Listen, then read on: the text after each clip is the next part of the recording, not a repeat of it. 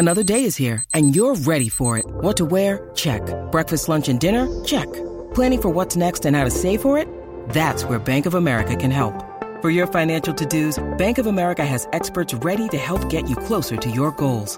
Get started at one of our local financial centers or 24/7 in our mobile banking app.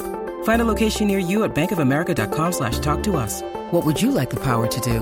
Mobile banking requires downloading the app and is only available for select devices. Message and data rates may apply. Bank of America N.A., member FDIC. When you need mealtime inspiration, it's worth shopping Kroger, where you'll find over 30,000 mouth-watering choices that excite your inner foodie. And no matter what tasty choice you make, you'll enjoy our everyday low prices, plus extra ways to save, like digital coupons worth over $600 each week. You can also save up to $1 off per gallon at the pump with fuel points. More savings and more inspiring flavors make shopping Kroger worth it every time. Kroger, fresh for everyone. Fuel restrictions apply. Welcome to the College Football Survivor Show, where playoff survival is always on the line. Here are your co-hosts, Doug Lesmerises and Shahan Jeharaja. Wednesday pod here, Doug and Shahan. Thanks to you guys for joining us. Of course, you can always catch the Tuesday pod. We did that. We did all about the Georgia defense, and was the Georgia defense last season, while leading the Bulldogs to a national title, even better than we thought, based on what some of these guys did at the Combine. Trayvon Walker, Devontae Wyatt, Jordan Davis.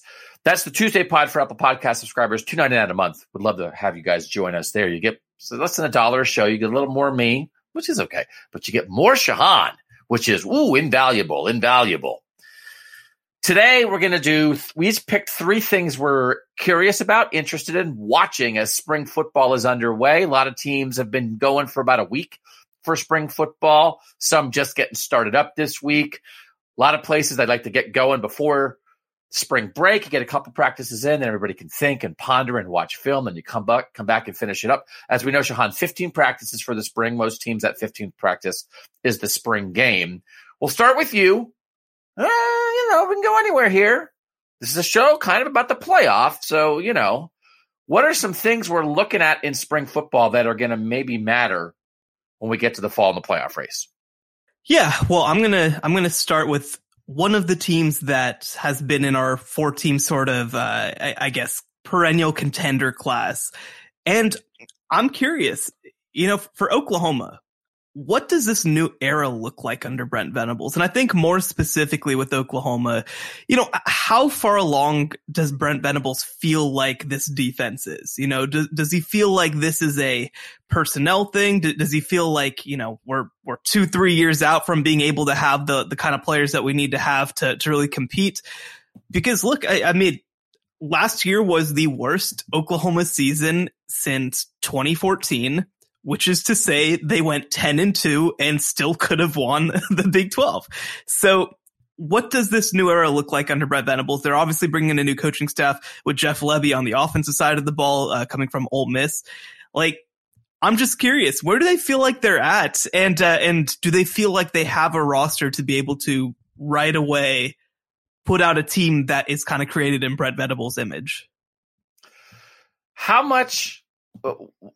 Are there certain players that we're looking for there? And it's so interesting, the transition. Is it really more the vibe? I mean, this is about as stark of a transition from an offensive football team to a defensive football team as we have. I don't even know what it would compare to. That'd be a great project for you this offseason at CBS Sports, Shahan. Lincoln Riley is perhaps the defining offensive mind in college football of the last decade, and Brent Venables is perhaps the defining defensive mind in college football in the last decade, and one is replacing the other.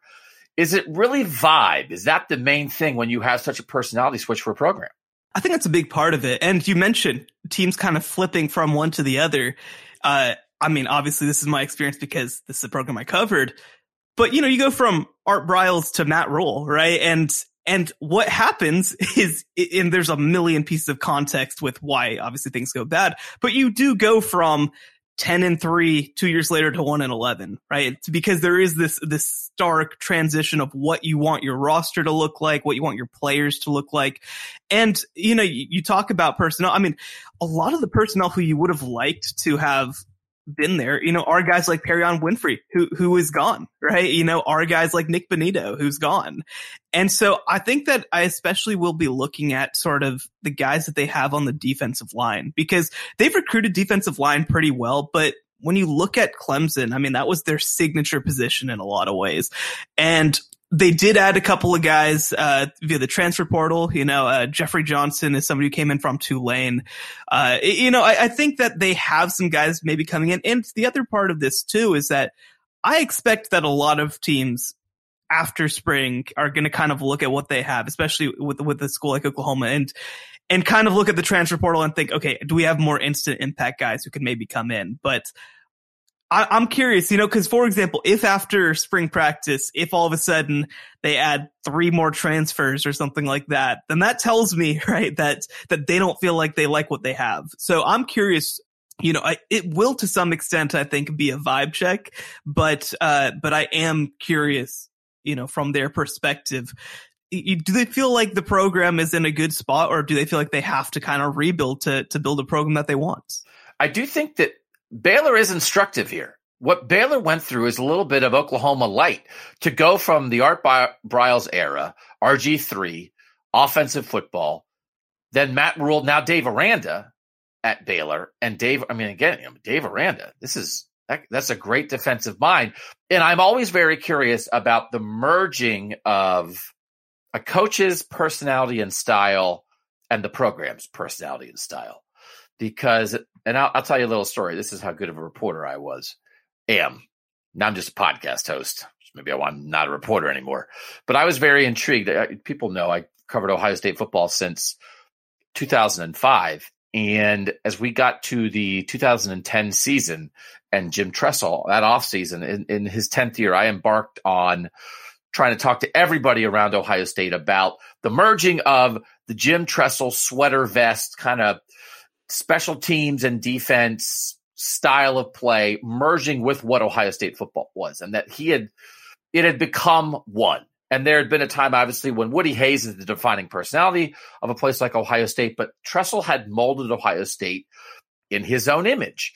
And his was so distinct, and Ohio State's personality was so distinct, but the merging of them was so interesting to me. And I was calling all these people. I was talking to boosters. I was talking to community leaders. I was talking to people in Tressel's past. And like, as I was doing all that, is like, while like the NCAA violations that would doom him were like taking place. And I was like, do you think he'll be here forever? Do you think that they will name the stadium after him? And so it was a reminder to me of like, just when you think a guy's locked in, you never know what's going on behind the scenes. But again, I covered Art Briles my entire time in college. I understand. Yeah, you never know. You never know. But the merging. So Oklahoma had been shaped in Lincoln Riley's image. Whatever Oklahoma had been before. Bud Wilkinson, Oklahoma. Barry Switzer, Oklahoma. Bob Stoops, Oklahoma. Listen, Jamel Holloway, right? Barry Switzer, Oklahoma. We know what that was. Oklahoma is a great national brand, but the new Oklahoma brand had become Baker Mayfield, Kyler Murray, Jalen Hurts. It had become Spencer Rattler supposed to be. It had Caleb Williams on the way. It had become quarterbacks. It's like, oh, what's up with Oklahoma football? Quarterbacks, because of Lincoln Riley. But it was one. So now you have to disconnect. Now you rebuild in the image. I think it's always a fascinating process. And the fan base has to go through it, right? Because you do. You identify, I love this team. I love the colors. I love the jerseys. I love the stadium. I love the food we eat on Saturdays. But you also grow to love a style of play. And you love Oklahoma through thick and thin. But, man, they're a completely different team right now. Yeah, and I think that the one thing, because Oklahoma fans are very defensive on the internet right now about what happened with Lincoln Riley, but I do think the one very legitimate thing is that Oklahoma historically, like, yeah, they've had good offensive players, they've had good running backs, but they're a defensive program. This is the program of Brian Bosworth. This is the program of Roy Williams, and so I think that in a lot of ways, the Selman brothers. Yeah, exactly. And so, Leroy, come on, all about that. And so, I'm just shouting out. We're just playing Name That Sooner. I thought we were playing Name That Sooner. Sorry. What's Billy Sims, whatever. But so, no, but I think that, for example, right, like, I think that fan bases that are really in tune with their coach and who really believe in their coach also can take on the personality of their coach in some ways. Right. And so, Lincoln Riley was like a cool, calm, collected type. And I think that OU sort of followed, in that example. But like, I think that Brent Venables is like excitable and punchy and, and physical and, and I think that that's OU football to some extent. So I do think that from some perspective, there was a little bit from a cultural perspective, it was very sort of clean cut. It was very sort of like nice. And I do think that they are going to be more physical. I do think that that's a big part of the issues that they've had on the defensive side of the ball is sort of that overarching type culture. So the question is then at the same time, if you have that, does the offense suffer? It's kind of hard to kind of, do everything just right. But that's where I think having sort of a defined kind of personality of a program really can help you. And I'm curious again, because these are players who were recruited to run the sort of clean cut, nice system. Does it take hold pretty quick, or is this something, cause, you even mentioned, I mean, not to go back to Baylor, but, with Matt Rule's teams, it took multiple years for them to really have that. No, it was only 2 years in practice, right? And then 2 years they were in a New Year's Six game. But, at the same time, I'm just curious, where does that kind of leave them? And, certainly from a talent perspective, their floor is 8-4, right? It's not 1-11, but I am curious what kind of turnaround it looks like. Do you know that I was on Stump the Schwab? No, I did not know that. Because it makes me want to play, now that we Name That Sooner, makes me want to play a game show here on the College Football Survivors Show. So I came to Ohio to start covering Ohio State in 2005. Before that, I worked in Wilmington, Delaware for 8 years. I covered Major League Baseball, a bunch of other stuff. Wow. I honestly did not realize that Delaware was a real state. I thought that was just like tax haven, something. Yeah. I mean, it's mostly buildings. Because credit card shell companies. But it also has a lovely beach, good pizza. So I lived in Delaware. And so they were like starting Stump the Schwab, and they were like, we need contestants. So I went to this bar in Philadelphia, and I'm like, I'm a sports writer. I'm kind of cheating. But I like took a written test, and then they were like, oh yeah, like I think I played a practice game, and I got picked to go record the show. And then I was like, they were so desperate for contestants. I told my best friend, I was like, man, you should try out. He went like the next weekend, tried out. He got picked for the show. So I went and I played. It was me against 3 guys. Stuart Scott's the host. And I beat the other 2 guys. I made it to the final round against the Schwab. And it was like a really fun show. A big thing that I did pretty well at was they had sports pictures, and then they would remove a person from the picture and say, like, who's the person in this picture? Right? Like it's Derek Jeter throwing home against the A's, and it's like, who's that baser? It's like, that's Jeremy Giambi. It's like, oh, who's this? It was like right when Tom Watson had done well at a major, and it was like, who's his caddy? And I was like, that's Bruce Edwards. And it's like, I knew Tom Watson's caddy, and that helped me. So I barely beat this guy. And then we go to the Schwab round, and the Schwab smoked me, Shahan. I got absolutely drubbed by the Schwab. I wish it was still on the internet. I've looked over the years, like, can I find my episode of Stump the Schwab? There's not a lot out there. I think Howie Schwab, the guy who was the Schwab, I mean, he's still the Schwab. But when ESPN had a bunch of those layoffs a couple of years ago, I think he was one of the guys that got laid off. So I don't know if they wiped the Schwabs from the library at ESPN. But I won. I got to the final round. I won nothing. They said they were going to send me the ESPN almanac. They never even sent it to me. Oh my gosh. I didn't win a cent. I beat the other 2 guys and made the final round. It cost me money. I had to pay gas to drive to New York and record the show. I got zip. That's That's crazy. I mean, no wonder it's not on the air anymore if they gave you nothing for it. It was so fun though. But it's like, here's Steve. Steve, what are you? Yeah. I'm an accountant. Here's Eric. What are you, Eric? I'm a mechanic. Here's Doug. What are you? I'm a sports writer. It's like, what are you doing here? This is cheating. I was like, well, you let me play. So I played.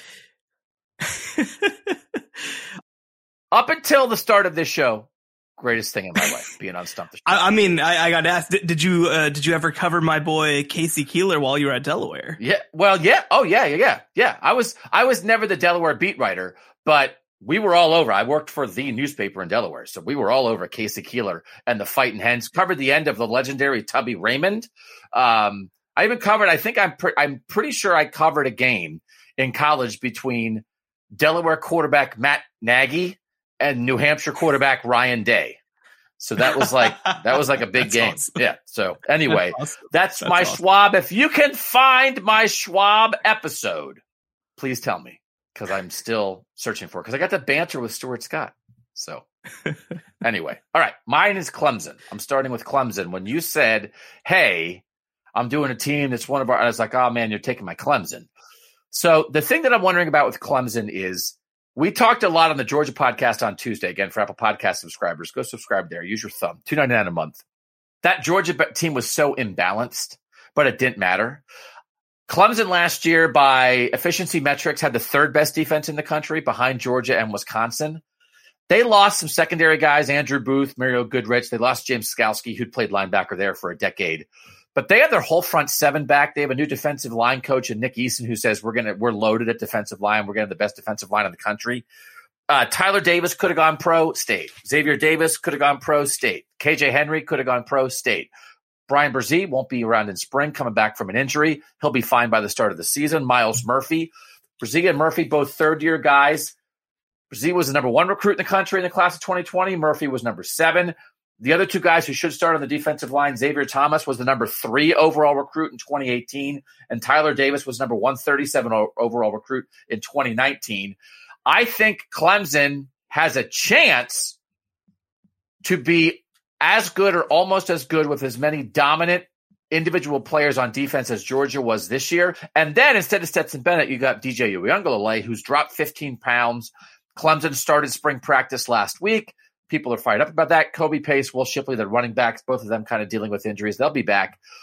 But I'm almost not worried about DJ Shahan, because we just talked about, do you not need to be balanced if you're so dominant on one side of the ball with new defensive play callers? Brent Venables gone, with the new defensive line coach there. I'm curious, does this line, this front seven, Trenton Simpson, a linebacker who's a 5-star guy who has a chance to really pop, Andrew Mukuba, I think I'm saying his name right, a safety that people really liked as a freshman last year. I think they could a year from now have 4 or 5 defensive players who are in contention to be first-round picks. And I'm curious if this spring we start to see the emergence of a Clemson defense that will drag Clemson back to the top of college football, and it's not going to be on DJ Uiagalelei at quarterback to do it. I get it. I'm just worried that, I mean, DJ can't be the worst quarterback in the ACC, right? Like, that's just not good enough. That he has to be average. But can he be Stetson Bennett? Can he be? It's a walk-on versus a 5-star. I mean, Stetson Bennett, for all the limitations that he had, the way that they used him was one of the most efficient quarterbacks in the country. Now, it's because they didn't have to use him so much, but that's sort of the thing, right? I think that DJ can be bad if they run the ball really well, if they move the ball really well, but a lot of their offense is built around DJ. And I think that you even saw last year, they don't have a world-beating offensive line to kind of just push guys over, right? That's kind of something that Georgia's been able to do historically. Clemson doesn't have that. That's never really been their game. So I just worry, he doesn't have to be amazing, because he was, again, the worst quarterback in the ACC last year, which is saying something. And they still went 10-3, right? Like, they still won 10 games, even in this disaster of a year. And I do think that their defense is going to be potentially even better next year. It's so hard to look past that quarterback position and whether that's going to be enough. So 2 things. Brandon Streeter, who is the quarterback's coach, is now taking over as the offensive coordinator. This is nothing against Tony Elliott, but he was a running backs coach, and he was a really good offensive coordinator, so good that he got hired as Virginia's head coach. That's DJ's guy. His position coach is now like, it's going to be even more, hey, let's call plays that put DJ in the best possible position. So I think that might pull something out of him. But my main point, Jahan, is does it matter? Or is here we are, we just called the Georgia defense the greatest collection of talent in the history of defenses, and then the very next podcast, I'm like, and Clemson's going to be just as good. Is that an insane thing to say? Or is this model? Can Clemson follow the Georgia model? Will we start to see this? Will we hear the talk without Brent Venables? Again, parting gifts from Brent Venables. Hey, I'm off to Oklahoma. By the way, enjoy these 5-star defensive linemen that I helped recruit a couple years ago. Is that a reasonable comparison, or is Georgia such an outlier it makes no sense to compare anybody to them? I think it's less that Georgia's an outlier because, I mean, look, Clemson had the number 3 defense in the country last year, like you mentioned. I mean, by every metric, they were an elite defense. And it wasn't enough to get them to the ACC. Now, the nice thing that you say is that they don't play Georgia in the non-conference, right? Their non-conference is much more manageable this year, though they do go to Notre Dame. That's going to be a tough game, but it's not unbeatable. I think for me, the bigger question is I look around college football right now, and I kind of just think that everybody else is going to be a little better than even maybe what Georgia had to go through, right? Because I think that a huge part of Georgia being able to do this was that it wasn't a culmination year for Alabama.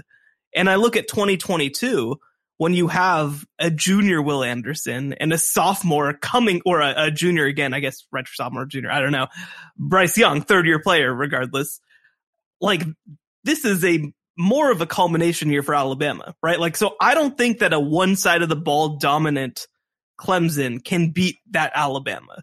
I don't think that a one side of the ball dominant Georgia can beat that Alabama. I think that they're going to need to be even better on the offensive side of the ball to compete with them. So that's what concerns me. Now, can they make the playoff being one side of the ball dominant? I think that they can. Again, I look at the schedule.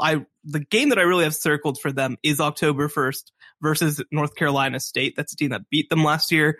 It's also a team that has literally never won 10 games, even though they've been 10-win quality before.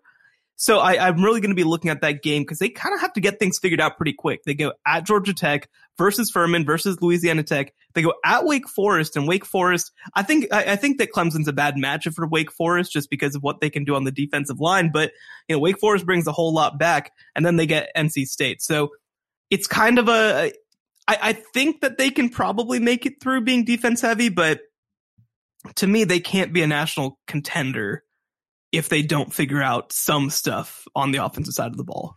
Got to watch for this spring. You guys can Google this. You can follow him on Twitter. Nick Eason, new defensive line coach, Clemson player and captain 20 years ago, played in the NFL, coached in the NFL, coached at Auburn. They brought him in this year, and I think he's going to help. I think he's going to be a huge factor. Everybody does in sort of this new Clemson, this post Brent Venables Clemson. The defensive linemen are talking about this as a guy who wants to put on pads and get out there and play. He thinks they have the best defensive line in the country. They did lose some guys in the secondary. Can Nick Eason, as a new coach, but as a former player at Clemson, which is, you don't hire former players because they're former players, but what a nice bonus it is. Can they drive something? They're going to go about 6 or 7 deep with really, really great talent on that defensive line. Can they drive this Clemson team? And they're going to have a little chip on their shoulder, right? I mean, the whole thing. You have a down year after Alabama did not make the playoff in 2019. All I talked about that entire offseason was angry Bama, and Bama came out and steamrolled its way to the national title. We're going to get a look at angry Clemson. And we haven't seen angry Clemson in a while because we've seen good Clemson. So look for Nick Eason, look for the defensive line, and look for a little anger this spring. Keep an eye on the Tigers. We'll come back with our other 4 teams we're watching this spring next on the College Football Survivor Show. Oh, and Shahan, by the way, when we come back, I'm going to give my address in case anybody from ESPN is listening and they would like to mail me the ESPN Almanac from 2004, which I am still owed. After this. In case you missed the last college football Survivor Show. So that's 5 Georgia defensive players who could go in the first round. They could have 8 defensive players in the first 3 rounds. Then you look through their guys. Jalen Carter, who will be back in Athens this year. He's clearly a future first-round pick at defensive tackle. And then Keely Ringo had the pick that sort of sealed the national championship game. That guy could be a first-round pick. That defense they put out there, was it possible they had 6 or 7 first-round picks on that defense? And did they have 10 or 11 guys who were going to be top 3-round picks in the NFL draft? It is amazing. It is rare, even in the era of talent consolidation. I think we pretty much knew it, but we're getting reminded about it now, how unbelievable the talent for Georgia's defense was. Subscribe now on Apple Podcasts for exclusive College Survivor Show bonus episodes. Doug Lamry, Shahan J. Haraja. My address is 746 Easton. No, none of that's true. I don't want to know. I can't even imagine. There's people who just can't stand me. I can't imagine what people would send me if I gave my real address. Although it would be a good experiment. You know how sometimes, like, you ever do the thing where you send out a bunch of people did this back in the day. You know what the post office is, right? You put a stamp on a piece of paper and it goes. I've heard of it. It's like the caveman version of electronic mail, right? Yeah. But think about this. Think about this. We live in a world where you can just write something down, put it in an envelope, put a sticker on it that costs you like 50 cents, and it will find its way to anyone in the country in a couple days. Now, I know the post office has been a little jacked up the last couple of years, but it remains like the idea of well, what if we had people going to live places? Well, what if we put numbers on where they lived? And what if we named where they live so everybody would have an individual thing? And then that way you could send stuff. People's what are you talking about? That seems complex.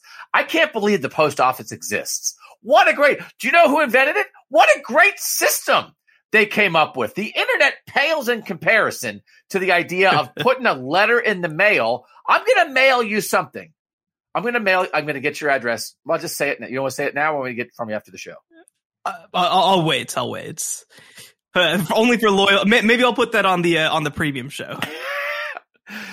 Next up for $2.99 a month, here comes Shahan's social security number for $2.99 right now on Apple Podcasts. I'll mail you something after the show, and then next week we will appreciate and just bask in the afterglow of the miracle of the United States postal system. Underrated. Who's your next team? Well, I'm gonna go from a team that missed its first playoff in a while to a team that played in the national title game, and that's Alabama. I look at this Alabama squad, and the scariest thing is that they bring back their best player on either side of the ball. How often does that happen, that Alabama just brings back their best players? It just never. But the big question that I have is the big question. I guess you could phrase it like this. The big issue that I have is why they lost the national title game. And it's because when they're down their top 2 receivers, who's going to step up? So, of course, Jamison Williams, John Mechie off to the NFL, their top 2 receivers. And I need to know who's next. Who's going to step up? Who are going to be those guys? Now, the one surefire, no question about it option is Jermaine Burton, the Georgia transfer. He finished second on the team for Georgia in receiving yards, playing in an offense that really did not care to feature him. Actually, I think he might have led the team in receiving yards.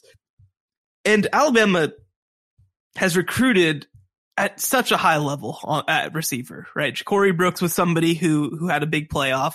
JoJo Earl, a kid from Texas, he was a top 50 recruit as well. Trayshawn Holden. They have a lot of options.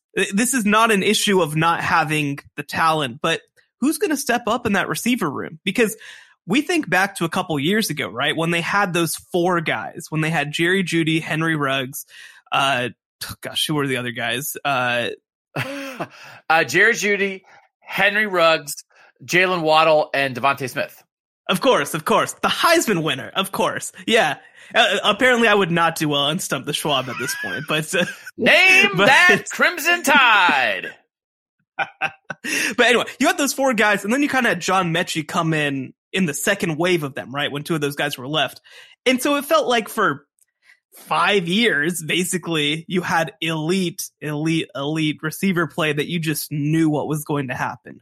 You don't have that right now at Alabama. Now, they have the talent, but they don't have those guys. And so I think that coming out of spring camp, what they need more than anything else is for some of those guys to emerge. I'm confident with what they have at quarterback. I'm confident with what they have at running back. I'm confident with what they have on the defensive side of the ball, especially at pass rusher. But I need to see guys emerge and be special at receiver because, I mean, I think that there probably isn't a position that's had more of a come up over the past 10 years than receiver. You know, I think at one point it felt like these guys were pretty replaceable, but, you know, at this point, I think the guys who are truly special do change college football. I mean, 2019, you see Joe Burrow obviously have those great options like Jamar Chase and Justin Jefferson.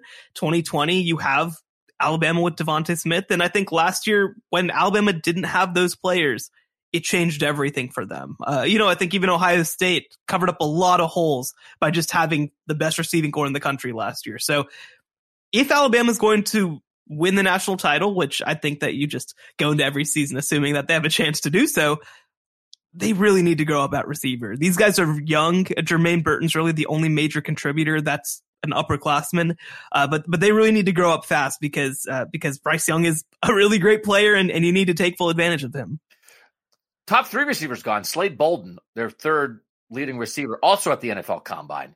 Among guys who, Cameron Latu as a tight end had more catches, but for receivers, the top three receivers, all gone. And again, this strategy, Nick Saban playing chess. What's your receiver strategy? We're going to get to the national championship game. Then we're going to see who their receivers are. And then we're going to take one. So in 2020, they said, Jamison Williams, he doesn't seem to be playing here. They take him. In 2021, they play Georgia national championship game. That's Jermaine Burton. They don't seem to like him that much. We'll take him. Saban, again, we go back to the thing. Saban warning the world. This transfer portal thing, I'm just saying, I think we might need a little bit of more of a plan in there. And everybody was like, Nick Saban, why don't you mind your own business? And he's like, I'm just telling you that I'm going to win it if you keep it like this. And so to steal starting receivers from teams that you played in the national championship game, he warned you. He warned you. He's telling you, people think like Nick Saban is like trying to like with the poker face, like, he's bluffing it. He has 4 aces. And he's like, I have 4 aces. Everybody's like, why don't you not tell us what's in your hand? And he's like, because I don't want you to lose all your money. I have 4 aces. So they've got to get right. I mean, the recruiting when they had Waddle, Smith, Judy, and Ruggs, I mean, that is not normal. But that it's the second consecutive year of going in to that portal. Listen, and I know Saban said this offseason that he thought, there were opportunities for some of the young receivers when they had the injuries to their 2 best receivers at the end of last year, and he didn't necessarily think those guys stepped up. So he's challenging those young receivers, but Burton's going to be one of the answers. But it is kind of an odd thing, Shahan, when you think about, Bryce Young, I think, is the offseason Heisman favorite, which is bonkers. Don't bet money on Bryce Young because Bryce Young could have a better year and people aren't going to want to vote for him. The Heisman is a storyline award. And people, we've had a run now. I mean, there was a time when, guys going to the pros were the guys who won the Heisman. Now we've had a lot of young guys win the Heisman, and nobody's repeated. And it's not because they stopped being good football players. It's because people don't want to vote for a repeat winner. They want Archie Griffin to remain sacred. So do not put money on Bryce Young to win the Heisman because I think he could throw, unless they go undefeated and win or undefeated and make the playoff and he throws 50 touchdown passes, people aren't going to want to vote for him because he already has one. They want more people in the Heisman house. I think Nissan has something to do with it. They're like, we need a new guy for the commercial. We don't just want, although they could do a thing. They could have Archie and Bryce and they each have 2. And then they could be like in a special double wing. I do like the Heisman house. I'm not here to give free advertising to Nissan, but you know how like 20 years ago, they had the Geico cavemen and then they made a TV show about the cavemen. I actually thought that show was very funny. I think I was the only person in America who watched the Geico. I think you are. Who watched the Geico Caveman show. All right. So again, listeners, please find my Stump the Schwab episode and find the old Geico Cavemen half-hour comedy episodes that have been lost to history. I would watch a weekly, like maybe a 10-episode Hulu run of the Nissan Heisman House, because I think their commercials are pretty funny. And there are some guys in there that are pretty good actors. Eddie George, he's a real actor. He's in there. Baker Mayfield might be a better actor than he is a quarterback at this point. Wouldn't you watch 10 episodes of the Heisman House? I think I would. No, I think that they do it well. And I think that, like, because something with a lot of these commercials, right, they just take themselves so seriously. And I love that they'll do the meta storyline. They'll do the dumb thing that maybe we thought of, but we never thought that they'd do. You know, we had like a reference to like Baker flag planting, all that sort of stuff. Like that sort of stuff's a lot of fun. But yeah, you know, coming up through journalism school, the big thing that you hear from everybody is don't give back-to-back Heismans because, Archie Griffin, you can't, Bryce Young, no Archie Griffin. That's something that we're taught obviously from a young age. People really think about that a lot, but in seriousness, I think that if Alabama were to go 15-0 and win the national title, I think that Will Anderson would win. I think that they would sort of just be like, we messed up last year by not including him in this conversation because we thought that Michigan having a senior defensive player was pretty cool or whatever. And I think that they would sort of be like, all right, let's credit this defense. And no, I mean, now it's the same sort of deal. Will Anderson set every record for stats at Alabama. Maybe he doesn't do that, but I do think that even still, he's going to have a good chance to win. And yeah, I mean, just back to the Saban thing for a second. I think that when Saban's career is done, we're going to have to look back at the fact that Alabama is the only school in history who basically is just like, if I want a player, I'll just take him. Whether they're a recruit, whether they're a transfer, it doesn't matter. Cause I think that with Georgia, especially early in Kirby Smart's tenure, it was very let's find the guys who really want to go to Georgia, who are highly ranked. And we're not going to think too much about roster construction. We're not going to think too much about positional depth. And, we just want as many good players as possible until it's self-sustaining. With Alabama, it's they're just we need a receiver. What if we took one from Georgia? We need a running back. What if we took one from Georgia Tech who was a top 100 player? We could use a cornerback. What if we took LSU's top corner? They just do that. They're just the crazy thing, right? Because a lot of coaches talk about, do we really want football to be like this? And the funny thing about Nick Saban is that he's asking, do we really want things to be like this? Okay, just checking. I'll beat you like that then. Yeah, right. So, I mean, again, the idea of okay, so what's the rule now? The rule is I can take your best players. Are you sure you want that to be the rule? Okay. I will say the whole transfer thing, my daughter, after her freshman year of high school, transferred high schools within our town because she wanted to go to the academic program that was at the other high school. But she had played tennis as a freshman. Now she wanted to play tennis as a sophomore at the other school. And they were going to make her sit out a year. And we were but it's she's borderline varsity for a tennis team that's going to win 3 matches this year. What are you doing? Who are you serving by having a person not be allowed to play a sport for a whole year of high school? So we had to go to a hearing with the high school association in Ohio. We had lawyers from our school district have to go. It was the most insane experience of my life.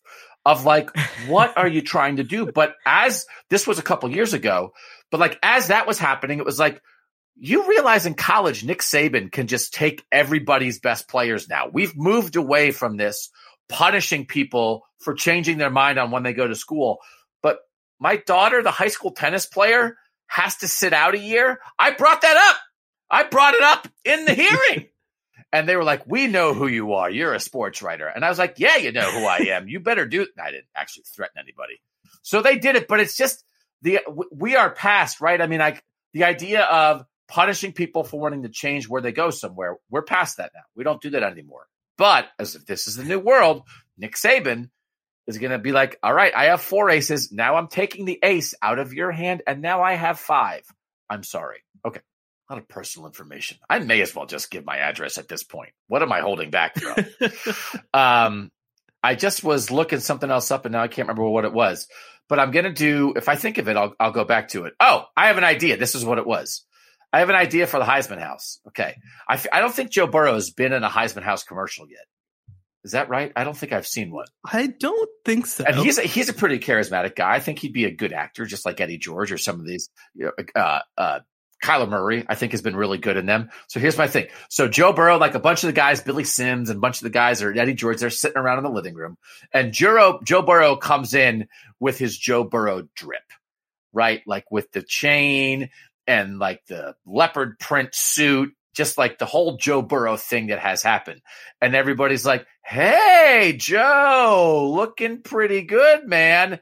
And so then after Joe Burrow, in come in the exact same outfits, Gino Torretta, Danny Werfel, Chris Wenke, Eric Crouch, and Jason White. And it is a parade of former Heisman winning quarterbacks who are like, well, if this drip works for Joe Burrow, maybe it'll work for me.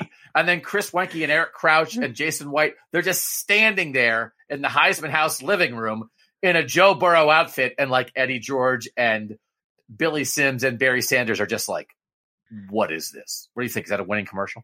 I like it. I think that we got to find the, like, who would be the dorkiest Heisman winners? Like, that's an off-season pod. The 10 dorkiest Heisman winners. I feel like we got to get like Danny Werfel in there, probably. Danny Werfel's in there. We get Tebow in there. Oh my god, I don't even want that. Tebow drip, little Tebow drip.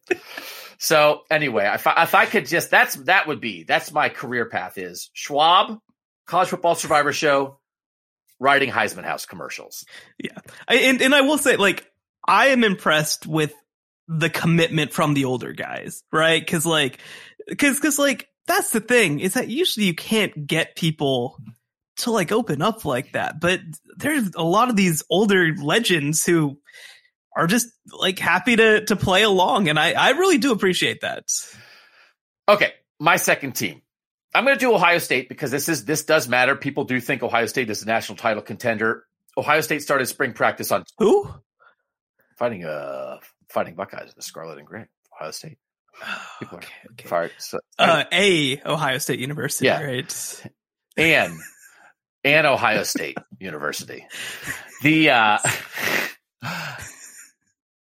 I'm sorry that you lost your job because of this, by the way. Yeah. Anyway, Ryan Day has demanded my firing because I said "and" instead of "the."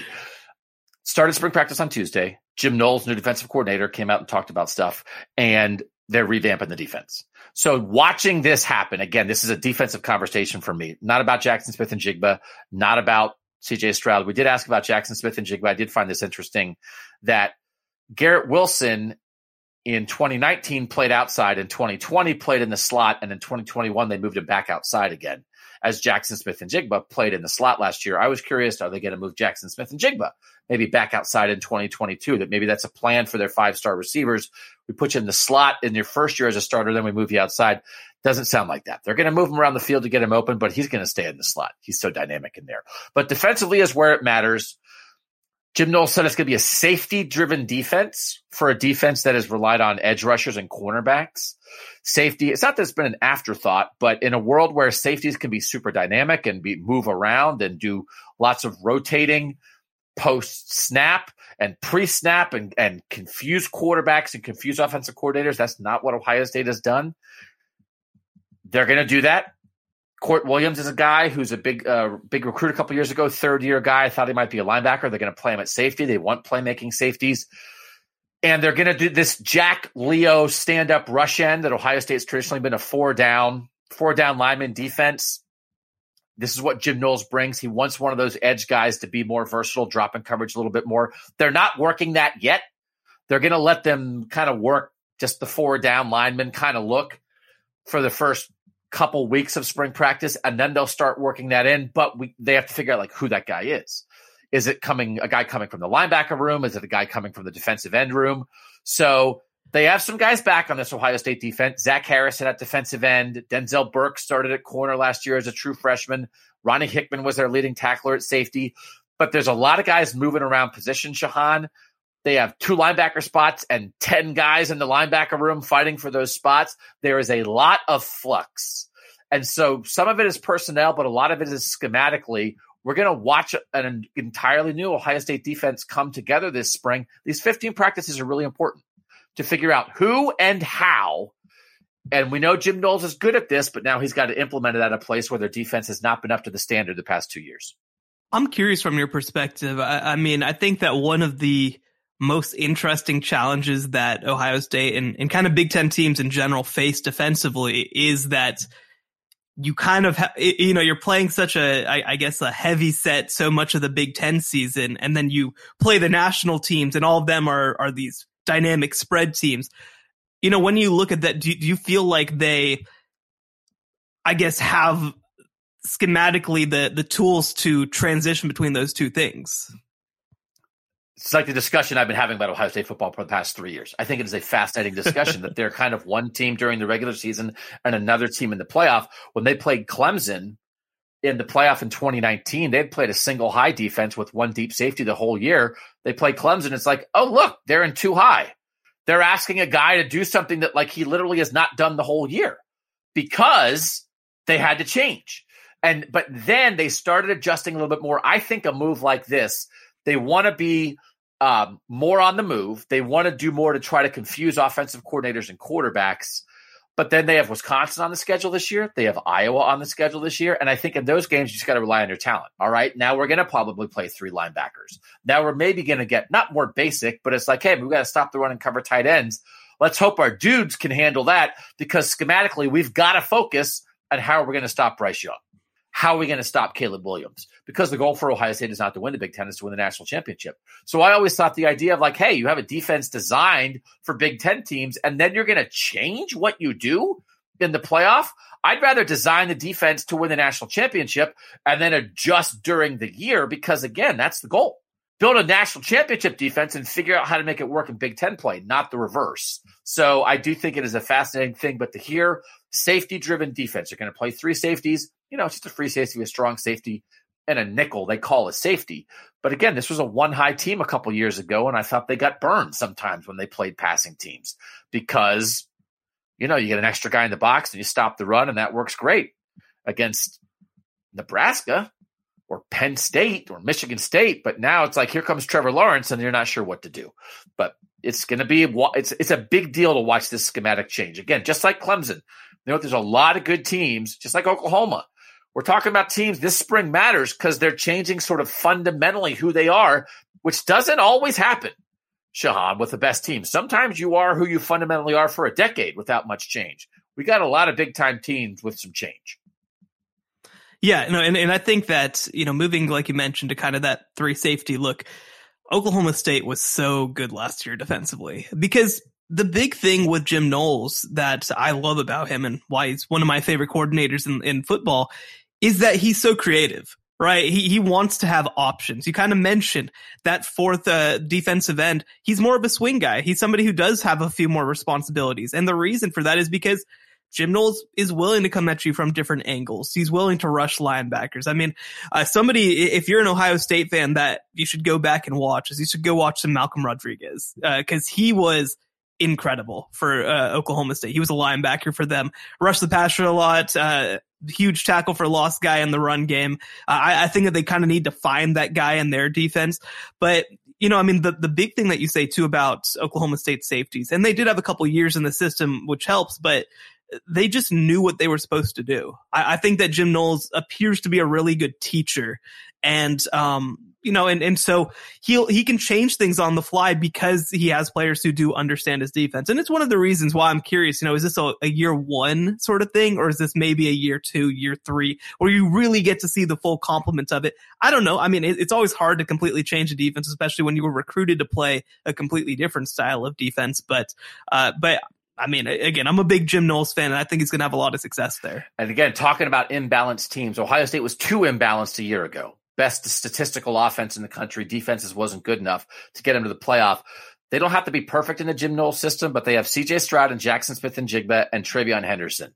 They need a defense that doesn't hold them back. And they'll get better in 2023 and 2024, but they need the Knowles thing to work right now because they have a quarterback and a receiver and a running back that's probably the best trio of those guys in the country, and they can't have a defense that holds them back.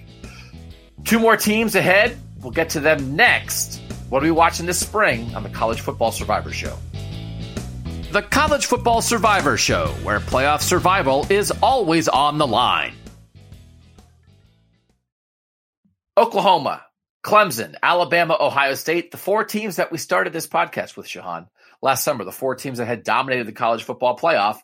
They're the first 4 teams that we talked about here. We didn't plan that. We didn't know it was going to work out that way. So now we got to go off the board at least a little bit. Who's the last team you're really curious about this spring?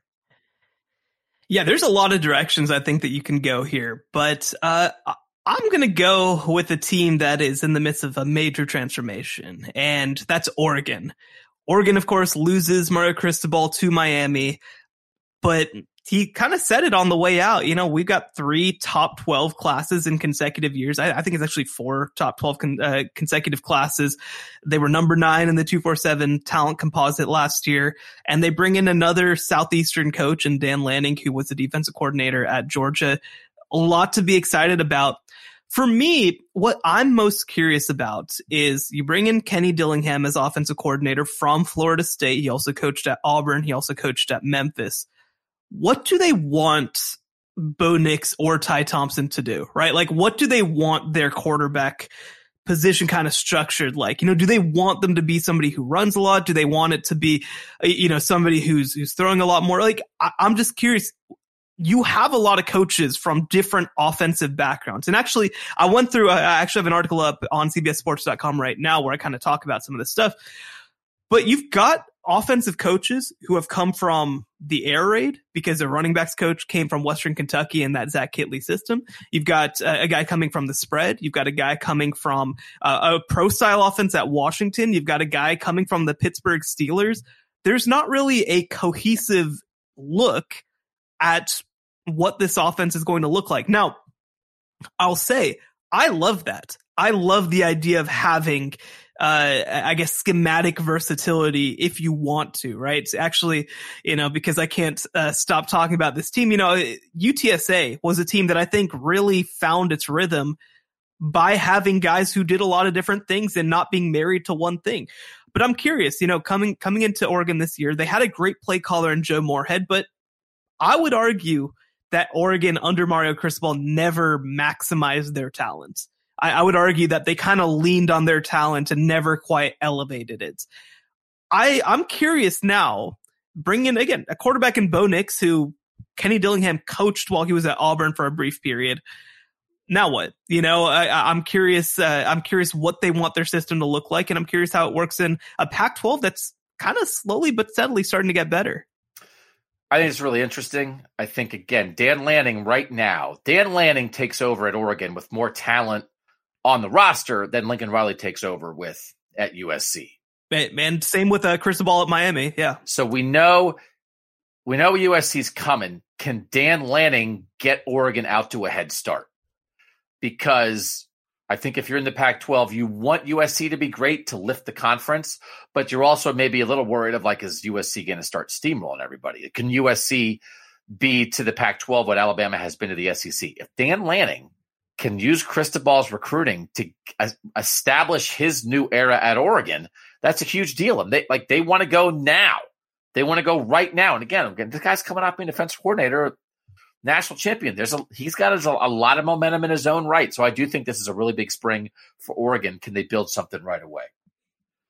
My last one, this is a team we've talked about here. I thankfully, we're going to get through a podcast without talking about Texas A&M, which I'm slightly shocked about. Were they on your list? Were they on your backup list at all? They were not. I think that they're pretty straightforward, right? It's mostly just who's going to start at quarterback, and then, you know, from there, I feel like everything's pretty straightforward. I think we will do a pod maybe next week on quarterback battles this spring around the country that are really going to matter. And Texas A&M may work in there. This team we've almost talked about as much as Texas A&M. And there's a reason I want to talk about South Carolina. So it's obvious. Oh, I thought that we're a playoff podcast. No, I know. What does that have? I mean, don't get me wrong. I love the women's basketball playoff as much as anybody. I mean, I went to Baylor. We have a great time there, but I didn't think that's what we were talking about. Dawn Staley deserves 15 minutes on this podcast. She is one of the great coaches in college sports. Dawn Staley actually makes more money than Shane Beamer. And that is like the first time I've been like, okay, that's right. That's absolutely that. Thank you, athletic department, for valuing your most valuable employee. So let me say this. This is why. Not because South Carolina is going to be a playoff team, but because South Carolina's third game of the season is home against Georgia. South Carolina on October 22nd is home against Texas A&M. And South Carolina on the final weekend of the regular season is at Clemson. They play 3 teams during this regular season this fall who will be in the playoff mix. So what I am looking for from South Carolina this spring, with Spencer Rattler as quarterback in there, they got, who's the Wake Forest guy? Is it Christian Beal-Smith? Is that his name? The best running back from Wake Forest who was transferred to South Carolina. They have a guy coming from the FCS who I think had 1,200 yards receiving at James Madison last year. Austin Stogner, the Oklahoma tight end, is going to be there as well. They have some pretty good offensive players back of their own. I don't have what's the guy's name? Javon Van? Oh, what's his first name? Josh Van, South Carolina receiver who's back, who was pretty good a year ago. They have some guys, right? But Spencer Rattler has to pull it all together. And so Josh Van last year, 13th in receiving in the SEC, 52 yards per game. They have a couple pieces. Their whole offensive line is back. Their offensive line wasn't good last year. This is the thing we always talk about, Shahan. All right, you guys are back, but do you want them back? So at least, okay, they didn't play that well on the offensive line. Will they be more cohesive? Will they come together? Will they protect Spencer Rattler? This is what Spencer Rattler said as South Carolina started spring football practice. I feel totally just refreshed. To be at a new university, a great university like this, I feel a sense of I'm very comfortable here. Knowing Coach Beamer and getting to know all these guys my first month up here, I made a great decision. I'm happy I'm in this position. And like you said, it's the pressure. I feel like the pressure's taken off a little bit this year. But my main focus is just starting up with my team here and get going on spring ball. So listen. If Spencer Rattler feels comfortable, if he's engaged, if he has a couple weapons, I think he can affect the playoff race. But we got to see what he looks like this spring at South Carolina. I know people are out over their skis on South Carolina because they overachieved last year and beat a couple good teams and they won their bowl game. I get it. I'm not having a South Carolina in the playoff curiosity about their spring.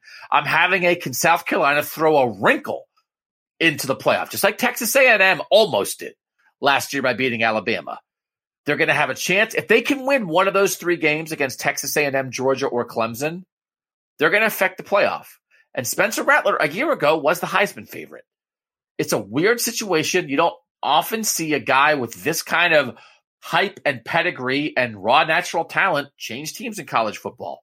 Joe Burrow was not nearly as established. Joe Burrow didn't play at all at Ohio State before he transferred. Spencer Rattler was the dude at Oklahoma. So come on, man. That's not about go Gamecocks. They're going to be in the playoff. It's not a 20-team playoff, so they're probably not going to be in. It's a 4-team playoff. But can't they be a spoiler in here if Spencer Rattler starting this month shows what he might be? So the thing that confuses me about this whole conversation is that we kind of, I think, universally agreed that Spencer Rattler is an extremely flawed player, right? And that he maybe is not as good as we thought and that his decision-making is bad. I'm struggling to understand. Please help me understand how playing with a worse offensive line, worse receivers, worse running backs, and worse coaching, and alongside a defense that might be worse, is going to make him better. Because the pressure's off. He's comfortable. He clearly, that guy, something happened with him last year. He was not, again, we talked about a lot. He didn't look locked in. He didn't look engaged. He didn't look like he was maximizing his talent. So yes, he's flawed. Yes, he throws some picks, but I think get out of the spotlight a little bit. You got a reminder that nothing is guaranteed to anybody. can't he maybe get locked in enough to screw up Georgia's season in week 3? No, you're out. Are you out on Spencer Rattler? I mean, I don't want to say I'm out on Spencer Rattler, but I don't think that this is a much better position for him to be in. Because for example, you mentioned week 3, they play against Georgia, who's a better defense than he ever had to play while at Oklahoma. Week 2, he goes to Arkansas. They're probably going to lose that game, and they're probably going to lose it pretty badly. Week 1 against Georgia State. I mean, Georgia State is not an amazing team, but they should have beat Auburn last year. And I think that South Carolina is probably worse than that Auburn team. You're in a position where the first 3 weeks he could be stumbling a little bit. Now, then you get Charlotte, then you get South Carolina State. They go on the road to Kentucky, which is manageable. Then Texas A&M, then at Florida. Tennessee looks a lot better. At Clemson, I don't see exactly where he's gonna put together these string of confidence building moments, because I don't know. And I also just don't think that South Carolina is, I don't think that they're going to run a whole lot that's going to be easy for him, right? Because one thing that he did mention is that, there was a quote going around where he's like, I feel like I've learned more in a month here at South Carolina than I did in my 2 years at Oklahoma, or 3 years, whatever it was. And I get that maybe he thinks that's a compliment, but at the same time, it's also because they're going to be asking him to do a lot more things than what a lot of modern offenses do at this point. And so if you're asking him to process more, that's not my favorite. If he lights up the South Carolina spring game on April 16th, right? Because, I mean, it's against your own team, against your own overmatched defense, probably, with Josh Vann and a couple, some guys to throw to. If that happens, people are going to be on alert. Oh, hives. I've heard of the spring game Heisman stuff, man. It's just, I really do think that Spencer Rattler is a much better player than he showed. I do think he is still a very good quarterback. I mean, he's not somebody that I would take in the first round, but I think he can be fixed. I do think that can happen. I feel like I find myself becoming a South Carolina doomer, just all the time, because it's just so hard. South Carolina is such a hard program to play football at. You have to play Georgia every year. You have to play Texas A&M every year. You've always got a tough cross-divisional game. You have to play Clemson at the end of every year. To know heading into every single season that you're going to lose to Georgia, Texas A&M, and Clemson just to start your season, it just sucks, man. It just sucks.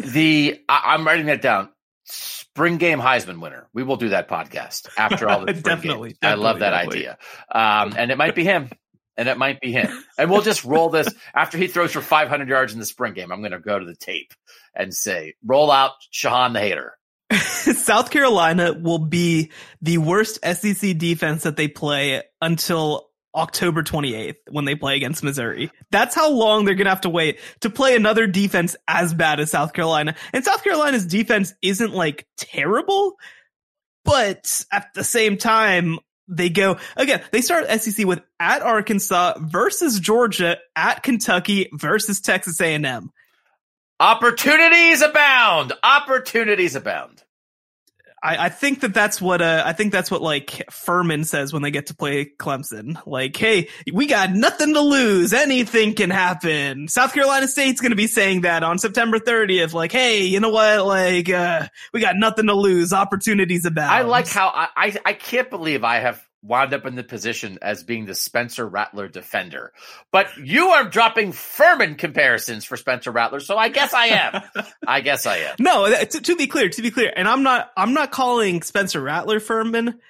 I'm more calling South Carolina Furman. It's more that I just think that they had a lot of nice things happen in 2021.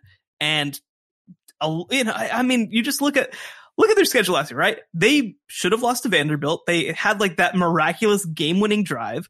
They should have lost to East Carolina in the second game of the year.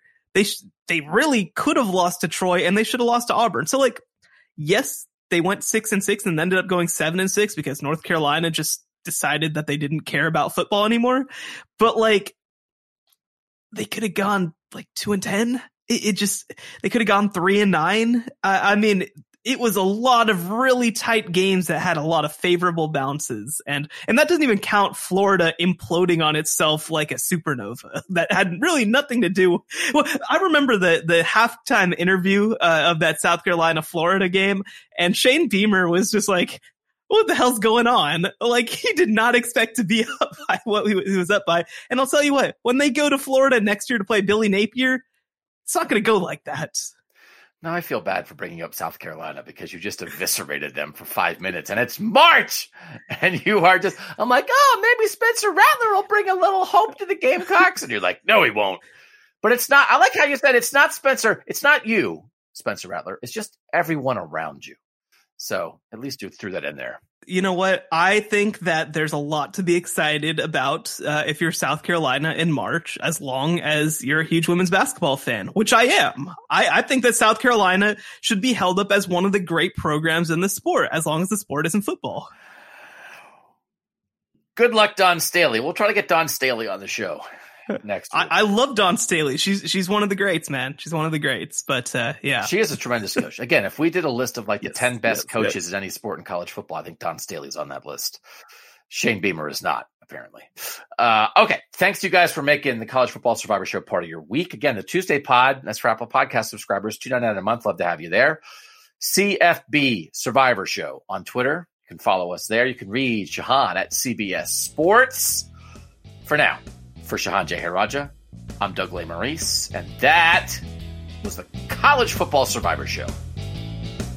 The College Football Survivor Show, where playoff survival is always on the line.